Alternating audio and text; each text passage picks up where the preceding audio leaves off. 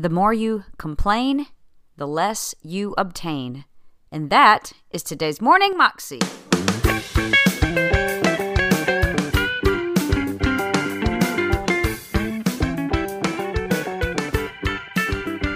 Welcome to the Morning Moxie Show. I am your host, Alicia Sharp, and today we have part 3 of John Maxwell's message about our attitude.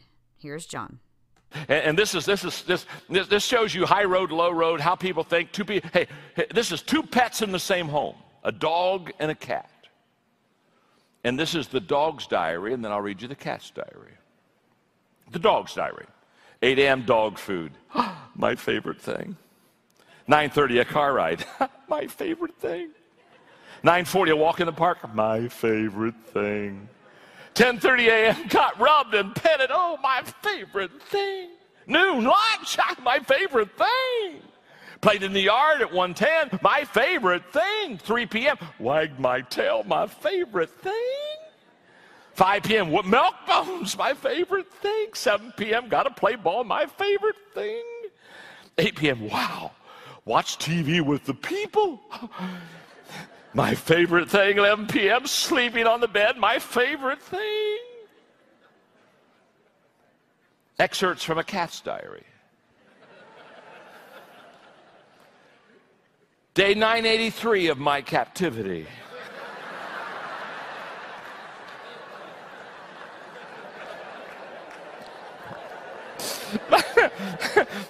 My captors continue to taunt me with bizarre little dangling objects. The only thing that keeps me going is my dream of escape. High road, low road, choice is yours. Let me define it for you. Low road, that's when we treat people worse than they treat us. High road, that's when we treat people better than they treat us. Middle road, that's when we treat people the same as they treat us. And Paul says, if you want to have a fulfilled life, fill your mind, have a teachable spirit, take responsibility for the attitude. Thirdly, he says, travel the high road. And number four, understand the value. Understand the value of attitude.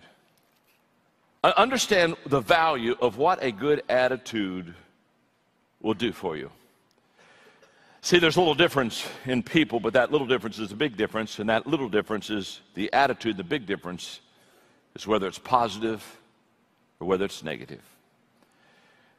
And the value of the attitude can be greatly understood even at the beginning of things. A good attitude has value at the beginning of a task.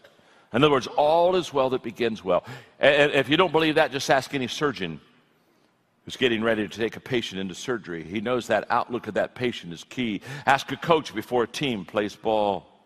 Ask a teacher before a class begins to take a test. That attitude at the beginning is so important. And the attitude, not only at the beginning is important, but a good attitude has value in the middle of the task.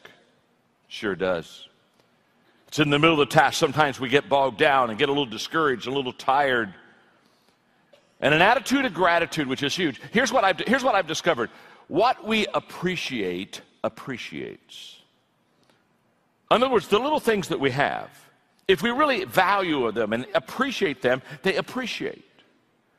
That's people with good attitude. They don't have to have a lot, but if they love what they have, it has a sense of appreciating within their life. And by the way, I've learned a long time ago that the more you complain, the less you obtain. So in the middle of the task, it's so important. And then at the end of the task, a good attitude has great value at the end of a task.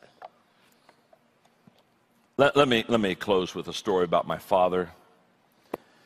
I wish my dad were here today. He's amazing. I was very blessed to have tremendous parents. My mother passed away almost 2 years ago.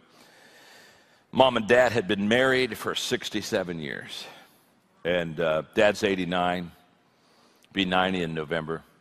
And I just wish I had him here because he is the most positive person. He got an amazing attitude, an amazing spirit. And he is the world's greatest encourager. My dad, if you met him in the lobby in 2 minutes, you would not want to leave him. He builds into lives. He loves people unconditionally. And he just has this spirit of lifting people. After Mom passed away, we kind of thought we needed to maybe put him in a total care facility. He's in very good health, very good health. But we didn't like him by himself, and we kind of wanted to make sure we had people around him. And so there's a wonderful place in Winter Haven, Florida, just new facility there, and total care kind of thing. And so Dad said, yeah, I'll move in there. And they were just finishing building. It wasn't even done. One day I was talking to Dad, and he said, son, I've talked to them down there. See, my dad would go down, and the workers there that were building it, he'd go down and see them every day. He'd go back down and encourage them every day. They loved to see him come. I mean, and he'd go get them drinks and just serve them. And he said, I've talked to them down there, and I'm going to be the first to move in. Well, I said, Dad, that's kind of nice. I said, what do you want to be the first one to move in? He said, well, son, he said, it's important for me to be there because all of these old people are going to start coming in. And he said, these old people, they're coming in. They're worried. They're concerned. They're leaving their family, and some of them, this is a huge transition for them. And he said, they need somebody to encourage them. And he said, I'm going to be at the front door.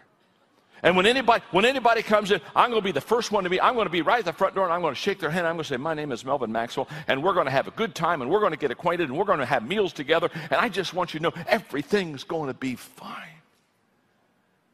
And I went, wow.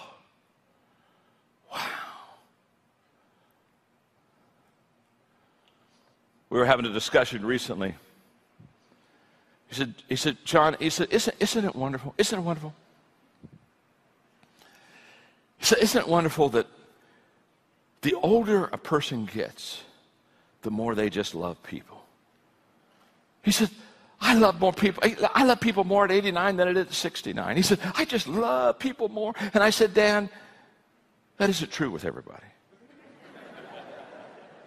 Oh, no, son, the older you get, the more. No, Dad. No, Dad. See, Dad, you have for 89 years been filling your mind with good stuff, and you are just full of good stuff, and you got unconditional love all over your body. When anybody just squeezes you, it just... I said, a lot of people, they haven't been filling their minds with that stuff. Can I tell you something? A lot of people are getting older, but they're not getting better. Huh? Come on, talk to me. Uh-huh. Maturity doesn't always come with age. Sometimes age comes alone.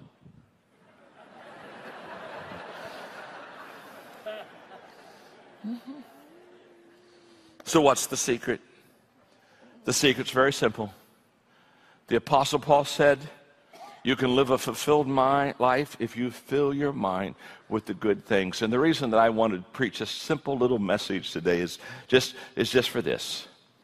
A lot of your success in the future and a lot of your success personally is going to be on the fact that you fill your mind with the right things. And when you fill your minds with the right things, the good stuff's inside of you. And when people come around you, the good stuff just creeps out and they feel the good stuff. And that's just the way God works. So let me challenge you today. Do what Paul said. And when you're 89, you'll love people like my dad. That was John Maxwell, and you can find that on YouTube if you search under John Maxwell, The Power of Your Attitude. You can find out more information about John at his website, johnmaxwell.com, and he's got lots and lots of resources, lots and lots of trainings. He's just a really great leader, and he's a leader of leaders. So hope you have a great day, and I'll see you again tomorrow. God bless.